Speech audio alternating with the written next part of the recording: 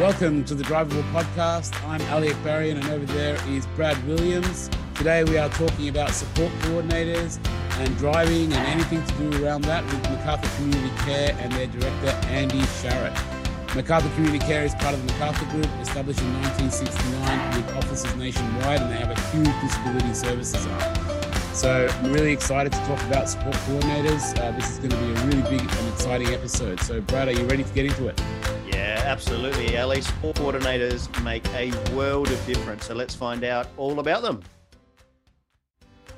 Welcome to the Drive Able podcast, where each episode you get to listen to two of Australia's leading professionals in the area of driving and community mobility for people with disabilities.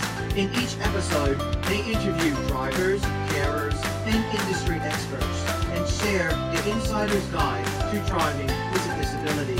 Here are your hosts, Brad and Ali. Hi, everyone. I am really excited to get into today's interview. But before we get started, we just wanted to make a quick shout out to the sponsors who make this show possible. Mobility Engineering and Williams OT. This show takes time and money to put together, and we are forever grateful for their passion to our industry. Okay, enough of the business. Let's get into the interview. Today, we have Andrea or Andy Sharratt, who is the Director of Macarthur Community Care in Adelaide. G'day, Andrea. Thanks for joining us. Can we start by asking you to introduce yourself and tell us a little about Macarthur and what you're doing within the disability sector, your position, and I guess how you guys got into all of that, and a little bit of an intro. And also, is it better Andrea or Andy? Look, I love the name Andy, so let's go with Andy. Okay, sounds good, Andy. Let's get into it. Tell us a little bit about Macarthur and what you guys are doing there. Well, thanks, Ali, for the introduction. My name's Andy. I've been in the disability sector for 36 years now, working closely with people with disabilities. Macarthur is a national organisation that supports many lines of business. The disability business was, I guess, a business that was built 6 years ago. Simply due to such a high need in the community for quality service. And I guess Macarthur hold that over 50 years with the quality service that they provide to many lines of business. So what were they doing prior to 6 years ago, Macarthur? Okay, so Macarthur was established in 1969 as a recruitment company, and they were providing labour hire to many industries, early childhood, local government, accounting, nursing even. So MedStaff, the oldest nursing agency here in South Australia. So there's many areas about Macarthur. Typically, it is a recruitment company, but the disability arm of Macarthur is, I guess, a business within a business. Yeah. Okay. So what areas in the disability sector and the NDIS sector are you offering? Is it disability support, or is it support coordination, or what other areas are you assisting in the disability sector and NDIS sector? Sure. Well, the beautiful aspect about Macarthur is that they identify people that are so passionate about the industry that they work in. And I guess for us, my background is provision of supports to people with disabilities. So that is actually working with the person to identify all the aspects of their services that are important for them. We support people with high support needs, high complex, to people that just require a little bit of social support during the day. And we also provide support coordination or specialist support coordination. That's a separate area to the in-home support. So the support coordination typically is a practitioner or a professional person with industry knowledge, industry background, that intimately knows a client's support needs, but also knows many other therapists, professionals in the industry that can actually come together to, I guess, make the experience for the participant, I guess, a lot more of an enhanced experience because they're meeting all of their individual goals. Yeah, that's an interesting thing, and I guess we spoke about a little bit offline, and something that I've What I really highlight, I guess, within this this podcast is the concept of the support coordinator, and kind of dig into what they do and how accessible they are for everybody out there. Because as you just mentioned, it sort of seems like you can access this service from high needs all the way down to even just the basic social sort of stuff. I guess if we look at the background of disability, we have come such a long way in while we're here now in NDIS setting. But for those that have actually been in the industry for quite a period, we would know, or they would know, that people have come from a welfare model. So therefore, their basic needs were just being met. And if there was anything additional that they wanted, they would have to rely on family members to provide those additional services. And goals wasn't really something that we spoke about back then. It was just purely about the services that the person requires to meet their daily needs, their basic daily needs. So now that the NDIS has come in, we're now talking about goals. So participants are actually now having to think about, well, what is it that I actually want for my life, and how can I make that happen? And this is where the support coordinator or the specialist support coordinator comes in. So they sit with the participant and they identify and they really extract a person's essence to actually see, well, what is it that they actually want for the next 1 year, 2 years, 3 years? And they map the people accordingly to make that happen. And those people that specialist support coordinators can draw on are people like occupational therapists, speech therapists, dietitians, exercise physiologists. There are so many professionals out there now that a client participant can actually tap into to actualize their goals. Yeah, it's interesting you said that thing about the sort of the old versus the new, the welfare model. We've had a few people on here with sort of that were part of pre-NDIS life, and it's really interesting how different the culture is towards disabled people and how it's changing. And like it's almost like it was like I've met some people, particularly in my part of the world, the engineering, that are trying to quote unquote, for lack of a better term, help within the disability sector, but they're kind of like a previous generation, and that like they're nice and they're trying to be helpful, but it's always like it's on their terms, if that makes sense. And that's sort of like the welfare model. It's like, look, this is what we're giving you, and you can just deal with it and make it fit within your structure, but that's all there's available, and it is what it is. Whereas I think there's been this huge, like a massive shift into like, okay, now what do you want, and who are you as a person all of a sudden? And also, and that's actually one huge reason why we've, I guess, pushed with this podcast, is to really share that whole idea that it's not the OT's decision to tell you what you need. It's not my decision, the supplier, or anyone's, or your mum and dad or anyone. It's you. You know, you've built that experience through whatever it is your life. However you want to do it, you got to do it. And this is awesome to have this this power and this complete shift. But I think what I'm seeing is even the community and the end users themselves, the clients, also need to come along with a little bit of that shift, because that culture is really stuck within a lot of that community. Absolutely. And yeah, look, and that's a really good point, Ali, because there has been a major shift, and there has been this notion of be grateful for what you've got. I mean, we were seeing people in their 30s go into nursing homes simply because there wasn't adequate funding to be able to have those individuals live in their own home. So there was this capping of funding, and if you exceeded that, if your family members couldn't step in, well, you're going to have to go into a nursing home, which was totally inappropriate. But we've come such a long way.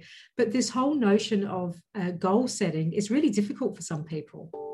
Well, yeah, that's I guess why I wanted to really use that to segue into this concept of this support coordinator, because like it's not even within the fiber of that community that, hey, you can have a goal and you can do something with that goal. It's kind of like you've been raised from when you were born, everyone telling you how to think and what you should do, and you know how you should move and what wheelchair you should use and what part you should use and so on. So I guess you just have to practice even thinking that way. You know, that's a pretty big shift for a person. And that's why I really love this idea of the support coordinator, because I think it's almost like it's almost like a life coach in a way, you know, to start to shift your mind. And I guess let's talk a little bit more about that, and what they do and how they work with the clients and helping them sort of develop that goal. So as you said, NDIS is all about the goals. And so the support coordinator is effectively like helping you figure that out. Well, they're there to actually work with the participant and work side by side to extract the goals. Ideally, a specialist support coordinator or support coordinator has the industry background, the industry knowledge, and the connections to be able to connect the participant to the various agencies, and whether that's organisations that do the provision of in-home support, whether it's connecting nursing services. Occupational therapy. I mean, there's some participants that are having tendon transfers so that they can actually, regain a little bit more fine motor skills. And those participants may want to eventually drive a car. They've been told for so long that they're not going to be able to, but we're actually empowering people now to have a think about what it is that they're actually really wanting to achieve. And that's where the support coordinator comes in. So they work with the person, they work with their significant others or advocates, family members, to really identify those goals. And then they go away and they research. But the beautiful aspect of support coordinators or specialist support coordinators is that it's all about choice and control. And we don't always get along with everybody we meet. Let's face it, there are some people that we gravitate to more than others. And that's the role of the support coordinator, is to introduce significant people that will become a part of the participant's life, to enable them to and empower them to achieve all of their goals, whatever they may be, whether it's swimming, doing swimming lessons, or doing archery, or horse riding, whatever it may be. They're there to explore all things possible for the participant. Yeah, that's really cool. And in terms of when you fit in, when you would, I guess, what I'm interested in is how does it sort of fit within the NDIS, and when do you access them in terms of payment and so on? Because I guess from what I've learned through discussing with other people and within our own company, you have to, I guess, apply for NDIS, and then is this sort of like the first thing you would access? Yeah, look, that's an interesting question, Ali. So a participant, if they're eligible for NDIS, they will be met by a planner, and a planner is typically from the NDIS or from other organisations. So that planner is that initial stage. They'll sit with the participant and identify all the areas that they need assistance with, whether that's personal care or whether that's meal preparation, medication prompts, or just simply being, transferred back to bed at night time. So then the NDIS plan will be built. Now, in that plan, essentially, there's many components to a participant's plan. There's a core aspect where the individual services is drawn from. There's goal setting, there's consumables, and there's many areas. There's the support coordination. So the plan is actually broken down into several chunks. And each area has an allocated amount of funds to it. So some plans, some participants' plans may have an allocation of 10 hours over a period of 6 months or a period of a year. Other plans I've seen, which are very high complex plans, have things like 100 hours set aside for that participant. And that is for the specialist or the support coordinator to work alongside of that person and do the behind the scenes research, and just simply work with that person, introduce various other organisations to them, and then they step out. And so there's that check and in process to ensure that the person has met up with the OT, has met up with the equipment provider, has been introduced to service providers. So it's a gentle checking in process as well. Yeah, but there's some other really complex areas about specialist support coordination, and that's exploring housing. So for some participants, they will have a component in their plan for specialist disability accommodation. And that would be working alongside of providers that are, I guess, essentially providing the bricks and mortar for participants to live in. Yeah. So, and I guess that's where we see these larger plans, because the support coordinators or the specialist support coordinators are typically linking them in and showing them potential homes as well. Okay, and then with the support coordinator in as part of the plan, is it automatically, does the planner automatically put support coordination for everybody, for every participant? No, not necessarily, because there's been some people that have naturally had disabilities for most of their life. So they're already well connected, but it's for those clients, participants that aren't necessarily well connected, haven't actually thought about their goals or how they're going to meet their goals. And that's where a support coordinator will be then linked in with them. Yeah, this is interesting. I was going to ask Brad a question here, and then maybe you can go forward with what you were going to say, Brad. As an OT, sounds like, I guess from my experience, what Andy is saying that support coordinators do, often maybe OTs get placed with that job, and they're trying to figure that out based on our discussions. And I'm thinking maybe if OTs knew that this service was out there, it might actually be a good support for OTs as well. What do you think about that, Brad? Oh, we love support coordinators.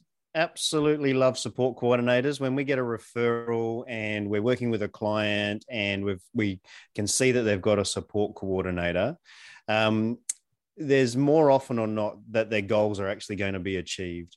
We find support coordinators are wonderful with liaising with the NDIS, really back up the client's needs, the client's goals, and are a real advocate for the participant and that link into the NDIS. That's where we find support coordinators are just, when we find gold support coordinators, we love the gold support coordinators. They make a massive difference to the client's outcomes. And it's the ones that can really advocate and assist with the funding. Because when it comes to driving, there's a lot of hurdles to overcome. When it comes to car modifications, when it comes to even being a passenger in a car, like the photo behind you, Ali, being a passenger and advocating for why you need to be in a certain position in the car, why you need to be maybe up next to the driver, or why is it important to be in a wheelchair versus not being in a wheelchair? Why do we need this modification versus that modification? The support coordinator can really help advocate for the participant and assist with all of the hurdles that come with trying to get the funding allocated for that.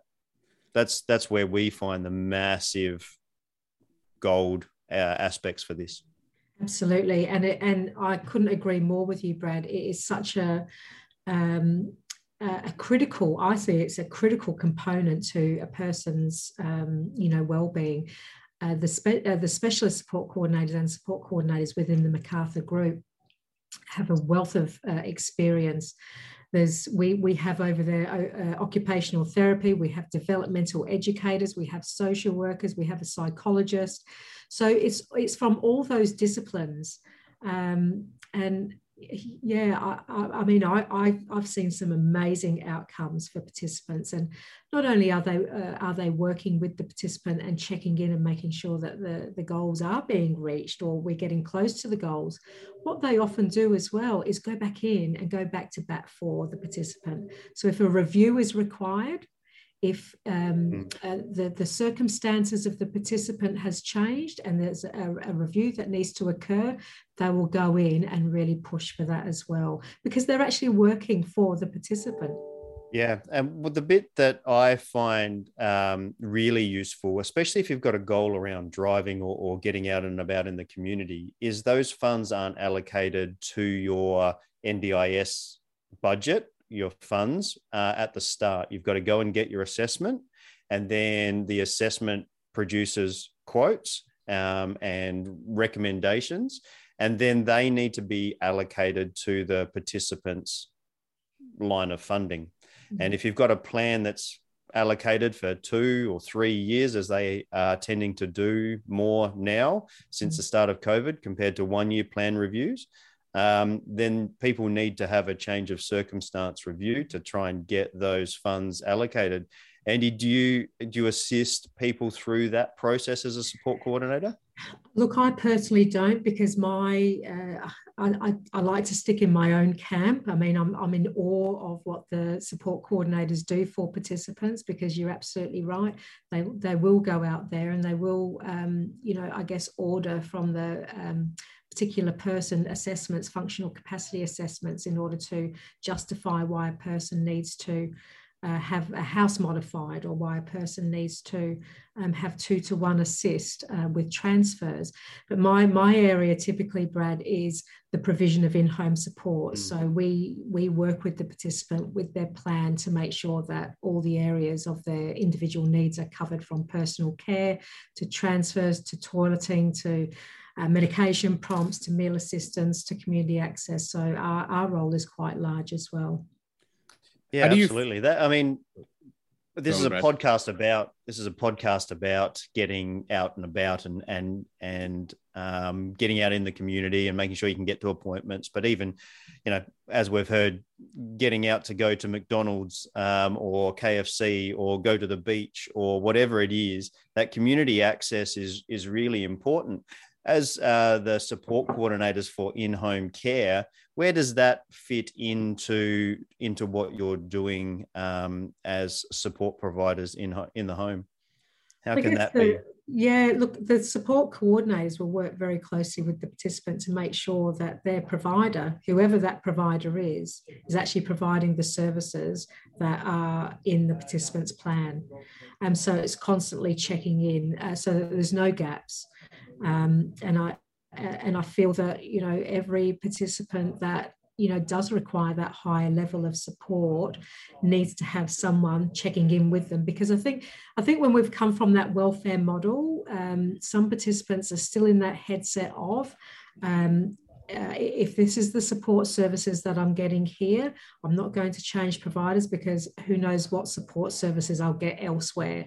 So there's still some people that are really stuck in that headset. Just be grateful for what I've got. Where we're really trying to empower, encourage people to speak up.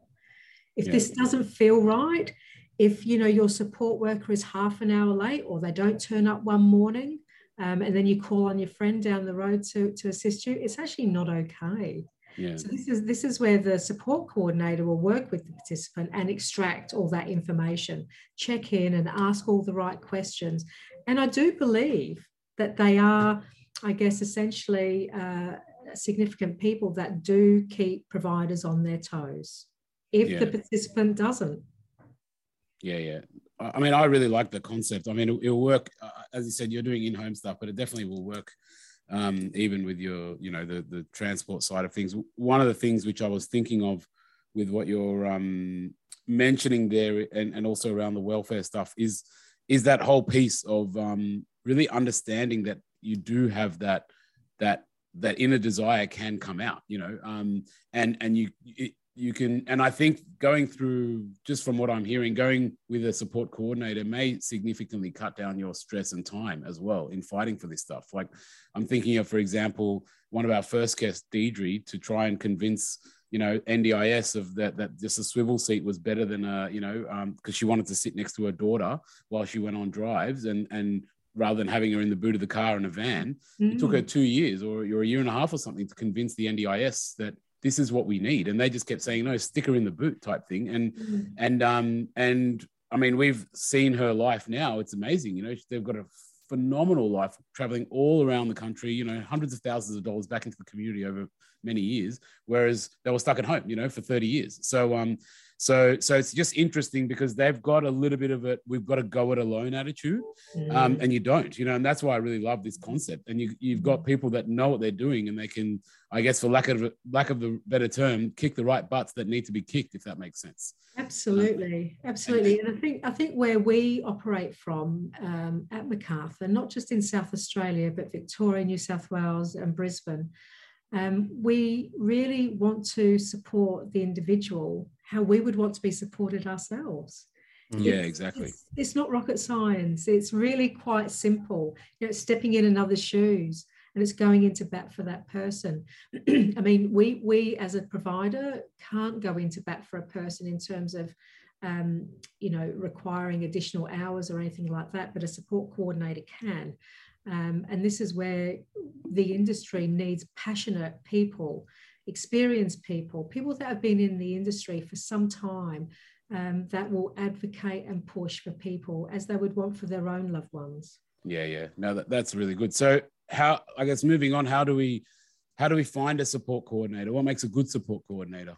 Any tips? Yeah, look, what I think makes a good support coordinator is someone who's been in the industry for a while, but that doesn't always necessarily mean that they're good, but someone who is actually going to sit alongside of another and really come to understand that person, connect with them, and ask all the questions that you would want to be asked yourself in order to essentially build this person's profile in a way that I'm going to journey with you, and I'm going to see you achieve your goals every single step of the way.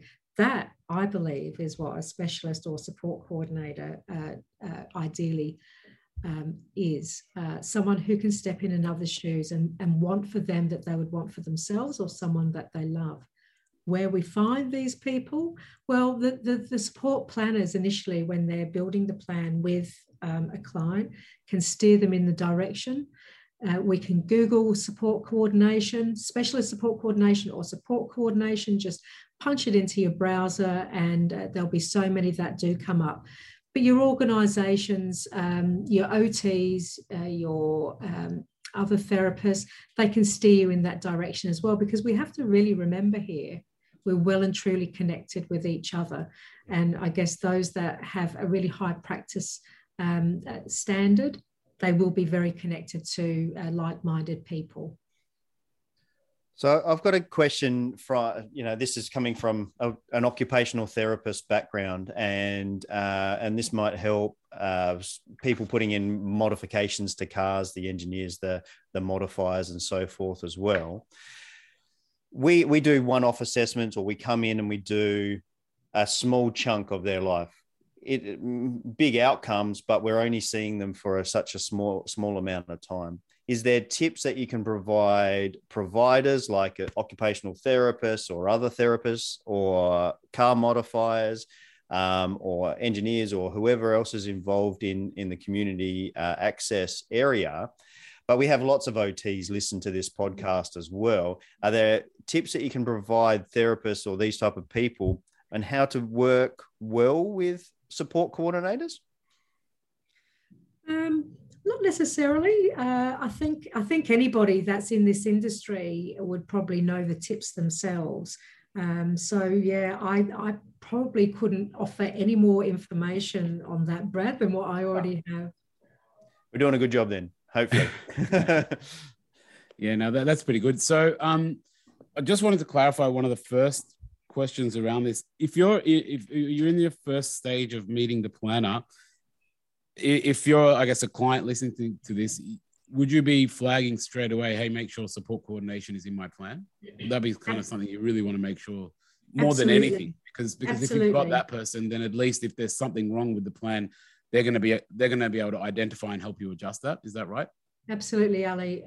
The other aspect that I would probably include there is, if you are meeting with your planner, really do your absolute best to have someone alongside of you that knows you the best. Yeah, okay. Because not always, I guess, many people with living with disability are very proud people, and they've had to fight for things. And there's some things that a participant will fail to I guess, convey, whether it's out of pride or whether it's embarrassment. But to have someone alongside of them that knows them very well, that can just jump in when there seems to be some things missing, I think that's really important as well.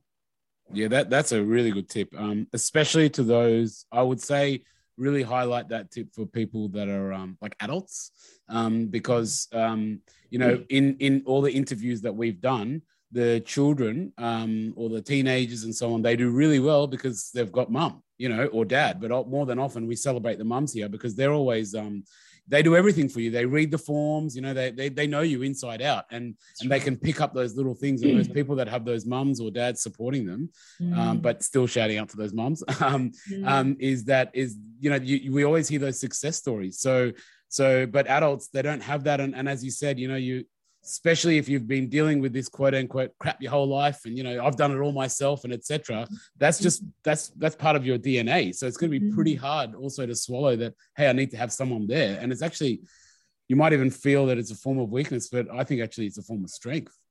Because you're coming there with your community, and you're saying, hey, you can't mess with me. I've got a community here, you know, and we're not going to stand up for it. We all work together, and these guys know who I am, you know, and so if I don't know it, they will. So, and I think that's a huge show of strength more than anything. I totally agree, Ali. And, you know, I love the word community. I love the word village, because these are the people that are around. We wrap around our people to ensure that we actually are really making sure that they get what they rightly deserve. Yeah. With support coordinating for your first planning meeting, so maybe you're new to the area, maybe you've got a young child and you're going for your first planning meeting, or maybe you're later into the NDIS and this is the first time you're looking to get the support from the NDIS. Should we have a support coordinator for our first planning meeting? Is that something that you have to pay for yourself? Can you elaborate on that a little bit for us, Daniel? Yeah, generally, well, you wouldn't pay for it yourself. Generally, the first initial meeting is with you, the participant, and your planner. And then the support coordination comes in after. So it is, I think we touched on your point there before, Ali. Is it something that participants should be asking for initially at the planning meeting? Absolutely. So we're conveying that message that this is the person that we want, because these are the goals that I want to achieve. But I think anybody who is about to have a planning meeting, to really sit down with those significant people in your life, because we need to be mindful. We haven't, people with disabilities haven't always thought about goal setting. So we need to start getting them down before we have our planning meeting, so that we're covering everything, so that we're not missing anything. In saying that, though, if something has been missed, that's when the support coordinator, when they come on board, they can go in and bat for that as well. Yeah, I really like, and I want to keep continuing to highlight this idea of, like, I guess leaning into your friends and family and community, and not just, you know, your mum and dad, but like everybody. You know, I guess I've been through some, you know, personal crises myself in recent times, and you don't realize, but your community is always looking out, you know, and you sometimes feel like you're alone, but then when you go out and talk to them, they're like, yeah, this is what you're like, and this is who you are, and so on and so forth, and they've got your back, and everyone's looking out for each other just like you are, and that's just the standard kind of human nature and community that we're in. So I think it's just lean into them even for the goals. Like it is one thing which I've realized of late is we're all interconnected, as you said. So even though a goal is yours, your community can help you find those goals, you know, because they've been seeing you, you know, more than maybe what you have. So they might go, hey, you know, Brad, you actually look like you might want to drive, you know, and I reckon you could, you know, and you might not even thought about that, you know, and then they might say, well, you're always talking about all these great things you want to do, and probably you want to get into the car, you know, and so that, I think having those conversations with those community members will help break down a lot of those barriers and help yourself discover who you are, you know. And I think that's the other aspect of this, Ali, is the journey with a person. You know, touching on the ability to drive. We've had, you know, people with spinal cord injury have been told you'll never drive again. And to journey with someone that, you know, 2 years, 3 years down the track, you're seeing them transfer into a car, into a vehicle that has been fully modified, and off they go in their car. I mean, that's amazing, you know, to see people's goals come to fruition. It's incredible. You know, this to me, I feel working in this industry is one of the most privileged positions that a person could ever have. And we are working alongside of people, and we're seeing the very sad times, we're seeing the distraught times, but we're seeing those times where people are achieving their goals. And to see a person, behind a wheel and drive their vehicle, which they never thought they ever would, is incredible. And it's something that, we take for granted. We just jump in and out of our car. But the majority of, I just want to touch on the client base that we have, which are people that here in South Australia, which are people that have actually acquired their disabilities through motor vehicle accidents or some risk-taking behaviour or a neurological disorder.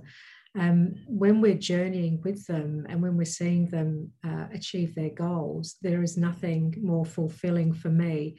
And that's simply not because we're actually doing that. It's the person that's doing that.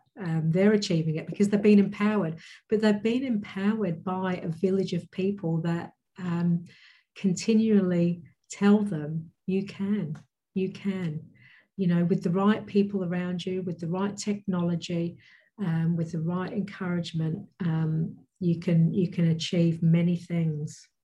Yeah, that's awesome. I think that's a good place to maybe wrap it up. I think that's exactly what I was thinking. That was a great way to go out. And time's flown. We've gone over 20 minutes. Sorry, people, if you're trying to listen to this on the way to work and you want to wrap it up. We've gone over time again, like we tend to do in most episodes. But before we wind up, we want to ask you one final question, Andy. It's the question that we ask all of our interviewees as we go. But just before we do that, a quick acknowledgement again to our sponsors who make the show possible. That's Mobility Engineering and Williams OT. As we've learned over this podcast, Andy, cars are so much more than just getting from A to B. Is there a memory that you can share about the use of your car, something that you might have done as a family member when you're a kid, or somewhere where you've been, or something that you've used your car for that you'd like to share with us? Oh gosh, you've put me on the spot there. I can't think of one thing, Brad. So maybe you'd like to share something. Oh, well, I've just been to the Flinders Ranges and four-wheel driving and up through the gorges. The car came back absolutely filthy. We've got some amazing country out there in Australia, and there's so much to see and do. And yeah, I couldn't have done the Flinders Ranges without the car to get there. It's amazing scenery out there. So that's my little share. That's soul work. That's awesome, and I guess that's a great way to kind of wrap up, really, because if you're thinking about it, go there and get yourself mobile and independent and get out to the Flinders Ranges. Send us some photos. It's so close to Adelaide, really. 5 hours roughly driving to get there, but there's so many lovely stops along the way, and it's an amazing, such an old place. We're talking 5 billion years or something like that. It's amazing. There's so much to see and do up there. Yeah, that's awesome. All right. So a huge thank you to our guest, Andy from Macarthur Community Care. Andy and the other local teams can be contacted through the website at macarthurcommunitycare.com.au, and they are a part of the larger Macarthur group, which has been around for over 50 years. So it's wide-ranging, highly, experienced company. So if you're out there and needing more information or want to get in touch with Andy, we'll put the information also in our show notes and in the Facebook page and so on, and check out all the links. And thanks again, Andy. All right, stick around, folks. When we come back, Brad and I will give our top 3 takeaways from this episode and offer our expert analysis. Thanks a million again. Thanks for your time, guys. Thanks a lot, Andy. All right, welcome back.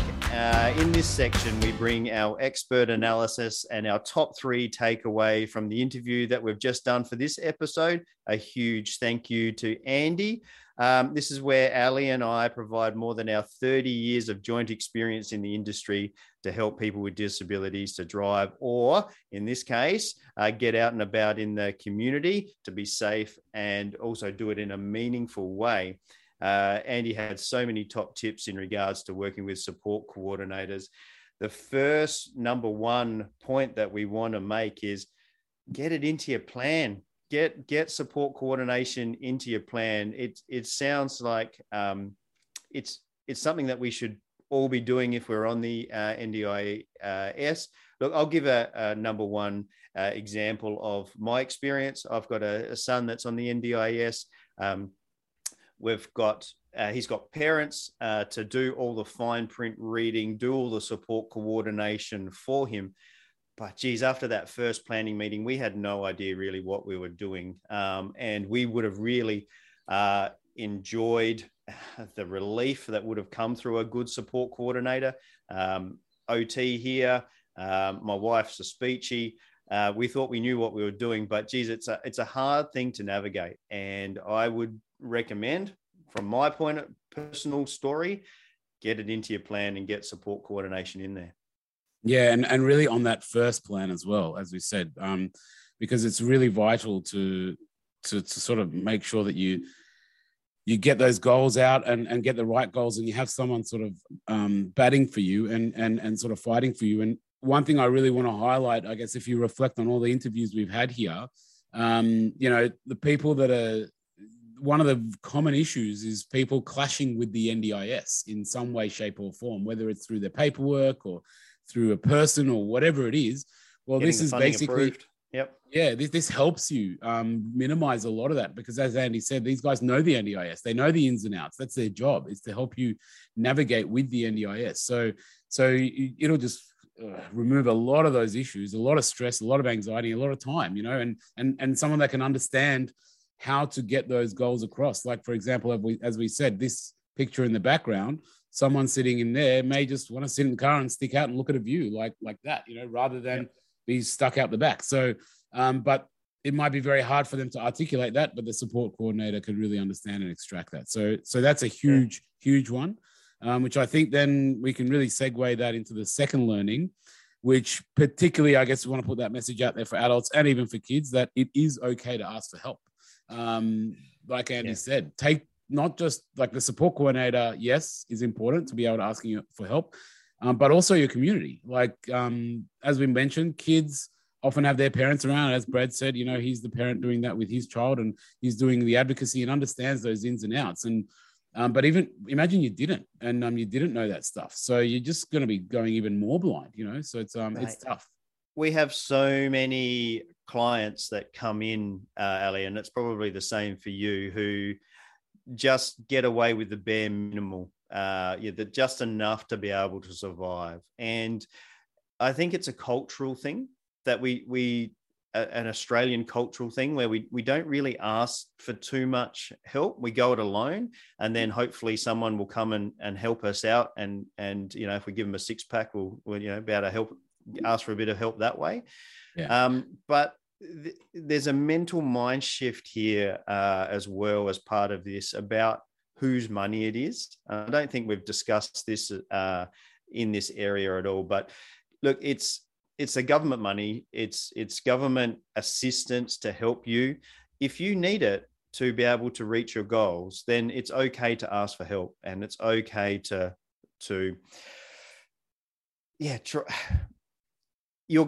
if you're going to spend the government's money and you're going to get out and about in the community, you're going to add back to the community by paying your GST on your groceries and paying for the paying for your coffees and adding back to the community in general. So it's all going to come back into the government anyway. So it's like a circular type of scenario. So don't be afraid to ask for help. Don't be afraid to ask. It's a huge one, especially for the Aussie blokes out there. That's a big one. I'm very guilty of it myself, and I've had to learn the hard way, and I continue getting slapped in my face the hard way, that it's okay to ask for help. And so, look, we've got to recognize that. But if you ask for, particularly as we discussed with Andy, there's people within your community, like, especially as an adult, you can feel pretty isolated as a disabled adult. And then we can also, dig into that isolation and create a more isolated lifestyle. But what you will find out, to your surprise, is there's people still paying attention to you, the local coffee shop person or whoever it is. And so if you need a question answered, you can ask them. Just say, hey, what do you think about me? Or what do you think I should be doing with my life, and so on, or whatever it is, whatever. And you'd be very surprised how many people are paying attention to you and actually care, and on that note of what Brad was saying, just being a disabled person and being visible in the community does so much good for our community, because it normalizes the community. Like, it's a community is one that has everything from all walks of life. So if you're out there and just hanging out at the pub, it's got financial benefit in the long run, massive financial benefit, because people are more open-minded, they're accepting, and then they can move much more forward with their lives. Yeah, and I love that about what's happened since the NDIS has come on board. Yeah, I think it's people are getting what they need, so that means they're getting out more and more. Let's keep it rolling. Let's go into our number 3 takeaway. If you're going to ask for support coordinating, then make sure that you get someone that's experienced and well connected. We spoke to Andy off air. She said that there's people coming through uni and TAFE courses and so forth with a degree in case management, and advocating that they can do this, but a well-connected support coordinator can make a world of difference. That's what I got from Andy all the way through that interview. Yeah, and that's something which is a common theme where we get throughout this podcast as well. If you're dealing with an OT, someone who knows the suppliers, someone who knows the modifiers, because then they've got that network, and they're not just trying to figure it out on their own, and you know that they can lean in on that network to find those answers that you need, and that's really a big element to getting that good quality thing. And the one thing she also mentioned was, look, you've got to really feel comfortable with these support coordinators, and it's okay to maybe filter through 1 or 2 or even more until you find the right one. Because at the end of the day, you're sharing your most inner intimacies with them, your goals, your desires, and you've got to really feel comfortable opening up in front of someone.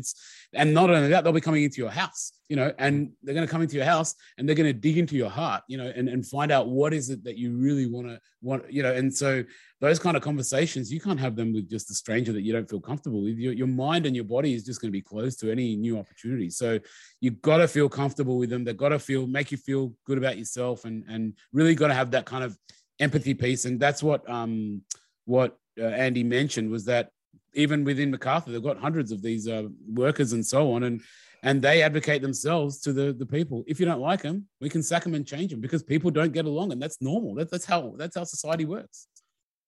Yeah, look, and she was saying that in someone like MacArthur, they've got social workers, they've got speech pathologists, got OTs, they've got different people from different backgrounds. So finding the right fit for you would be a really good piece of advice, our last of our top 3 takeaways.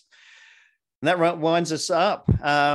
As we wind up this episode, and as we do every week, we want to do a shout out to the sponsors that make this show possible: Mobility Engineering and Williams OT, for helping us bring you this interview today with Andy. Williams OT is a driver assessment and rehab organization that has all the pieces of the puzzle to assist people with disabilities reach their driving and community goals. And Mobility Engineering is a team of passionate and dedicated people focused on bringing Australia's largest range of suitable transport solutions for all walks of life. If you'd like to be a sponsor of this show, make sure that you reach out to us and drop us a line, and we're more than happy to mention your company with these segues in our show. And that's it. As we say in every episode, the advice provided in this podcast is general in nature. If you have any queries about what can work for you and what you can do, make sure that you get in contact with your local OT or mobility dealer and set yourself up with a trial. But for this interview, make sure you put yourself in touch with a really good support coordinator. They could make a world of difference. That's it. Thanks very much. Thanks, Brad. See you next time. See ya. Thanks for listening to the Drive Able podcast with Brad Williams and Ali Akbarian. If you like what you've heard, make sure you like, rate and subscribe. It really does make a massive difference.